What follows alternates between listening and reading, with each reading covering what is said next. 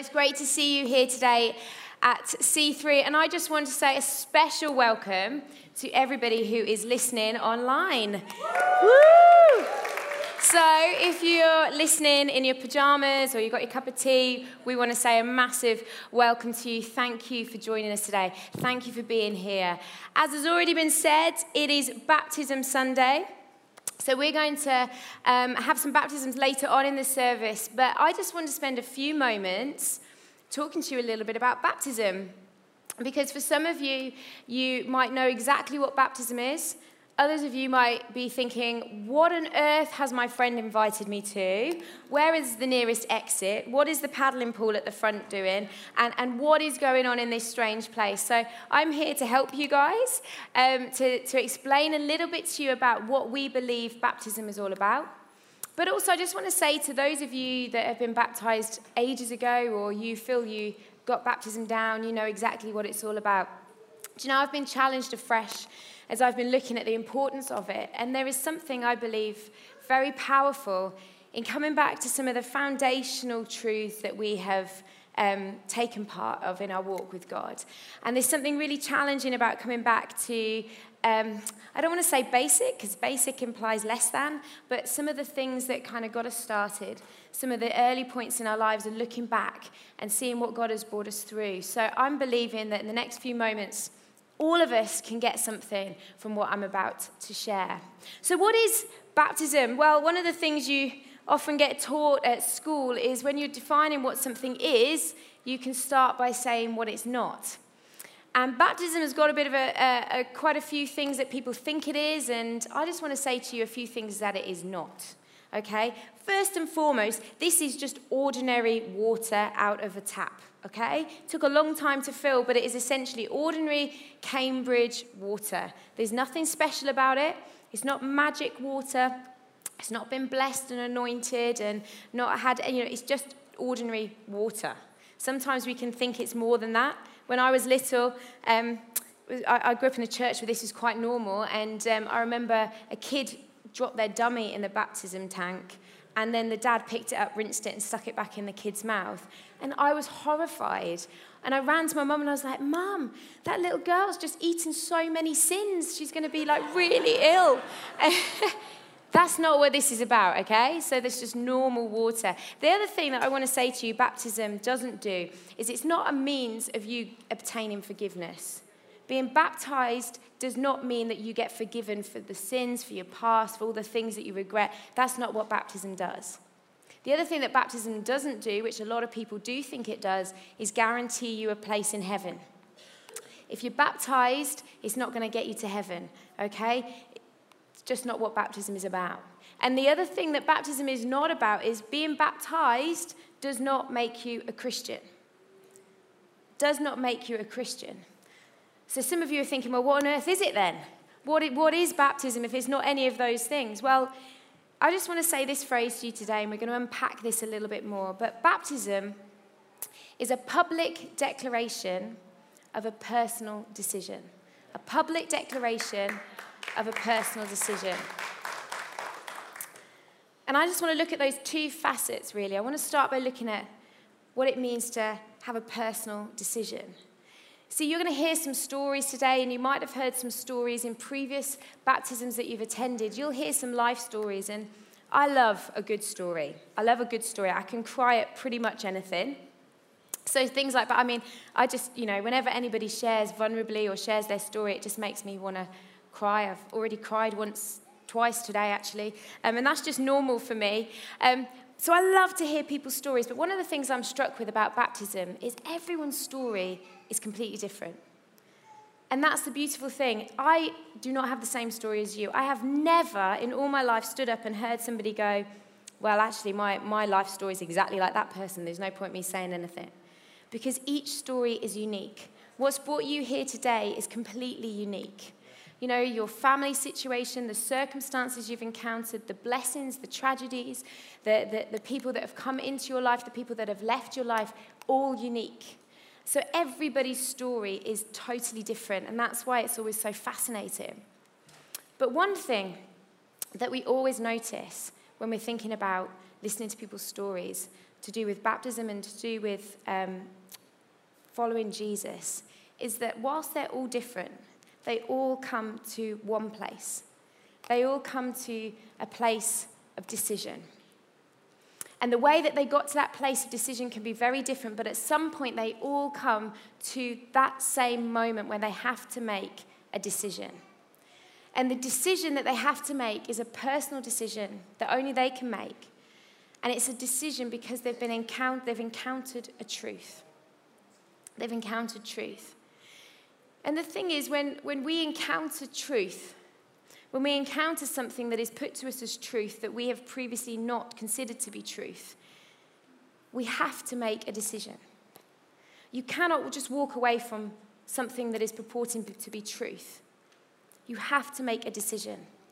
And the decision is a simple decision, but it's not necessarily an easy decision to make. The decision when we encounter truth is to either accept it or to reject it. Simple decision. We can look at truth, confront it, we can be confronted with it, look at it, and then we can just walk away from it, reject it. That's not truth. That's not what I want to say is truth, and walk away. Or we can accept it. And actually, how many of you know to accept truth, that's something that you've previously not considered to be true, means that you have to change things about your life. When something is truth, it's not just an opinion. It's not just an overstated point of view. Truth is different. Truth has power. The Bible says truth can set you free, but the basic bottom line is truth changes things. And so if we accept truth, things have to change. Do you know when they believed that everything orbited around the earth? All the scientists used to believe that the sun and everything orbited around the earth. There was a lot of resistance initially to the concept that actually everything orbited around the sun. Because when they actually learned the truth that things do orbit around the sun, everything changed for those scientists. Everything that they'd built their life on, everything they knew to be true, changed when they found a new truth. And that's what truth does to us. We can't walk away from truth. We have to decide about truth. And this is what's happened when you hear people's stories today, all different, but all end up at a moment when they have to make a personal decision about truth. And there's two kinds of truth that they will have encountered. And the first one that they will have been confronted with, I believe, is the truth about themselves. The truth about themselves. Do you know, there comes a point in all our lives when we look at our lives and we realize that it's not all we meant it to be. That our lives are not all that we anticipated they would be. Do you know, maybe you carry disappointment. Maybe there's some dreams you had that haven't come to fruition. Maybe there's some dreams that you saw come to fruition that were taken away from you. You know, maybe you carry hurt. People have hurt you in the past. People have caused you pain, and you carry that baggage with you. You carry that emotional struggle with you. Maybe you carry guilt, shame, because you've caused some pain to other people. We've all, at some point, hurt somebody, and we carry that around with us. And there's a moment in our lives, I believe, when we have that confrontation of the truth of who we really are. And we see ourselves for who we are. And it's not always a pretty sight. It's not what we want to see. And, you know, I think this is something that comes to all people at some point. They see who they are. And the Bible puts it like this. The Bible says that in Ecclesiastes, we're created with eternity planted within our hearts. And that's why I believe that at some point in our lives, we all get confronted with the truth of who we are. Because deep within our fabric, there's something eternal. Deep within our makeup, there's something much bigger than we are. And that's why we ask questions like, there's got to be more to life than this. That's why we ask questions and we say, I just feel like something is not quite full within me. I don't feel whole. I feel like there's something missing. That is because we've been confronted with the truth that we are created for more than what we see before us. And the thing is, we get confronted with this truth, and as you'll probably hear today, we try and deal with this truth in different ways. Some of us might try and deal with that truth by going after loads of different relationships. We might try and deal with that truth by trying to amass as much money as possible. Maybe even turn to substances which are harmful, behaviors which are not healthy. We try and deal with the truth because we can't handle it. because it's not a nice truth to face up to, that you and I are not all we're cracked up to be. The Bible puts it like this in Romans 3, verse 23. It says, all have sinned.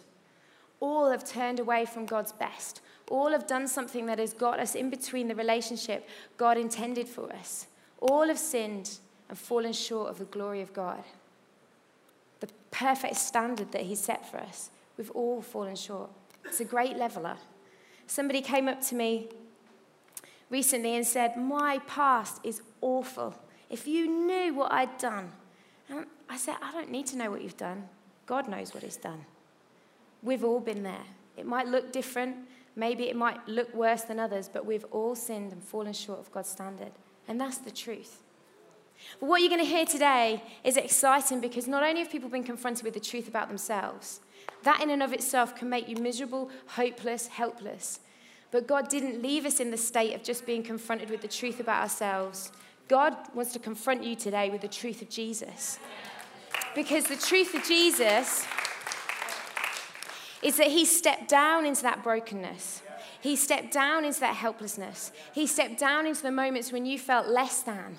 That's what he did when he came from heaven, took on flesh, walked on this planet for 30 years, spotless life. And then the last 3 years, he started to proclaim the kingdom of God and died on a cross.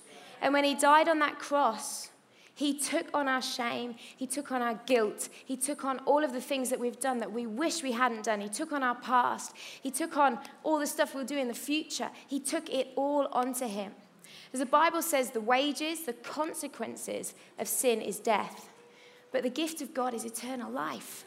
And so when he took it all onto him, we don't need to be carrying it all around with us. That's the truth of Jesus when we're confronted with it. We don't need to carry the burdens around. We don't need to be concerned with all of the stuff that hampers us. The truth is we can be set free. The truth is, because of the cross, Jesus has paid the price. But he's not on the cross. He's not there. We celebrate at Easter, don't we? He didn't stay on the cross. He rose again. So not only can our sin not have to hold us down, death doesn't have to hold us down. Because when he rose again, he conquered death. So there is nothing that can hold you back. That is the truth about Jesus. And you know, the thing is, I tell you, when you're confronted with the truth about Jesus and you accept it, you will change. And I think that's one of the things that makes us the most nervous about accepting the truth of Jesus. Because we're worried, who am I going to become? Will I even recognize myself when I change? But I want to tell you, I'm sure everybody will bear testimony today, when you accept the truth of Jesus, you will change. But I tell you, you become more like the person God always meant you to be. Okay, it's not that you can't recognize yourself. I recognize myself way more now because of Jesus than I ever did before. All the stuff that I used to try and do and posturing and all that kind of stuff, well, I don't need to do that any longer. I'm more than me that God always meant me to be. That's what happens when you meet the truth of Jesus.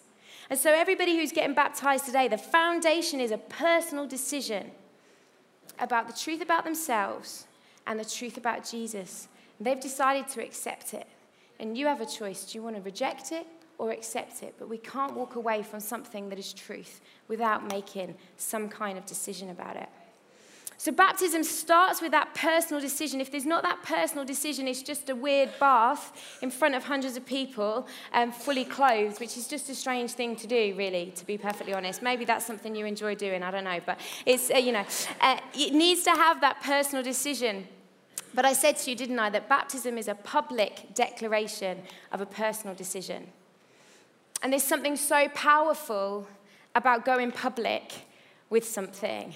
You know, when you first start dating and you have that awkward, oh, did you know I've got a boyfriend or a girlfriend? Like, and you basically have to strategically tell a few people because you know that they're gossip and they'll tell it all and you don't have to have that conversation.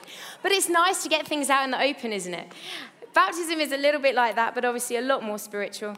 But we're talking about a public declaration of a personal decision. There is something powerful about today. I've told you what it isn't, but it is a powerful, special moment. It's a moment of identification with what Jesus did. When you get into the waters, it's symbolic of being, of dying, of being buried, and rising again. It's a symbolic moment. And the Bible places a great emphasis on it. Do you know, Jesus himself got baptized. And for me, keeping it simple, if Jesus got baptized and I'm following Jesus, then why should I not get baptized? Simple, isn't it? Jesus didn't need to do the personal decision of following himself because he was Jesus, so he didn't need to do that personal thing. So he must have seen some value in it beyond just the personal decision. And I believe that that was a public declaration, because we see that Jesus got baptized at the start of his public ministry. It was a defining moment for him. It was a moment of him almost coming out of the shadows and saying, I'm going to start to declare the kingdom of God now. And I believe for those people that are standing up here today sharing their testimonies, their stories, that it's going to be a defining moment in their walk when they come out of the shadows. You see, faith is personal, but it's not meant to be private. It's not meant to be kept to ourselves. We have to have a moment between us and God. Nobody else can have that personal moment for you, but it's not meant to be private. It's meant to be lived out in the public. It's meant to be out there. Jesus decided to get baptized. Therefore, you and I should get baptized.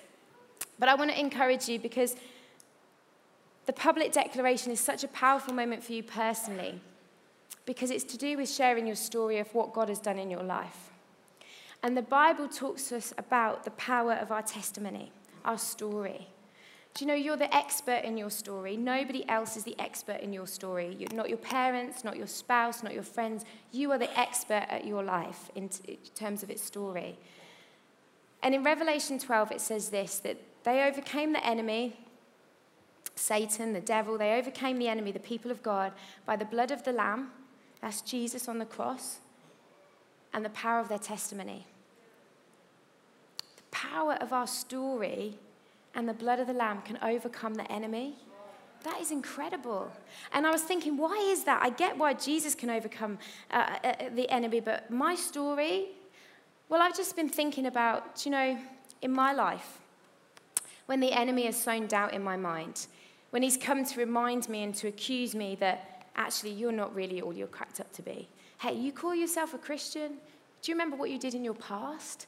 What if it's not really true? What if this? What if that? Who are you talking about? All of those words that go on in my head, I can come back to the time that I was confronted with the truth, and I can come back to my story, and I can say, I'm not quite sure about the future, but I know that my God has saved me. I know without a shadow of a doubt that my life was like this, and now it's like this. I know because I've seen it for real in my life. And people can argue with whatever they want to argue with, but they can't argue with what I've lived. And they can't argue with what my friends have been through, with what my family's been through. And so I might not have been through this unique situation, but I tell you, I've heard somebody else. I've got a friend who has.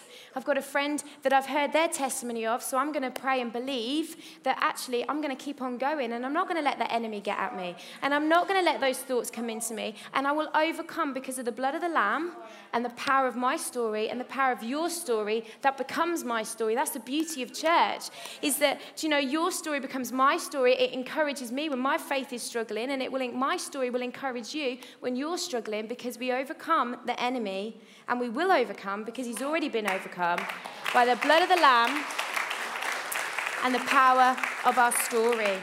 And so today you're going to hear some people's stories, and they become our stories as they're shared, as they're publicly declared. And it's powerful, powerful moment. A moment when this public declaration of the personal decision has gone on, and we're privileged to be able to sit and watch. And later on, there's going to be a moment for you to decide what you're going to do with the truth that you've found today. Are you going to accept it, or are you going to reject it?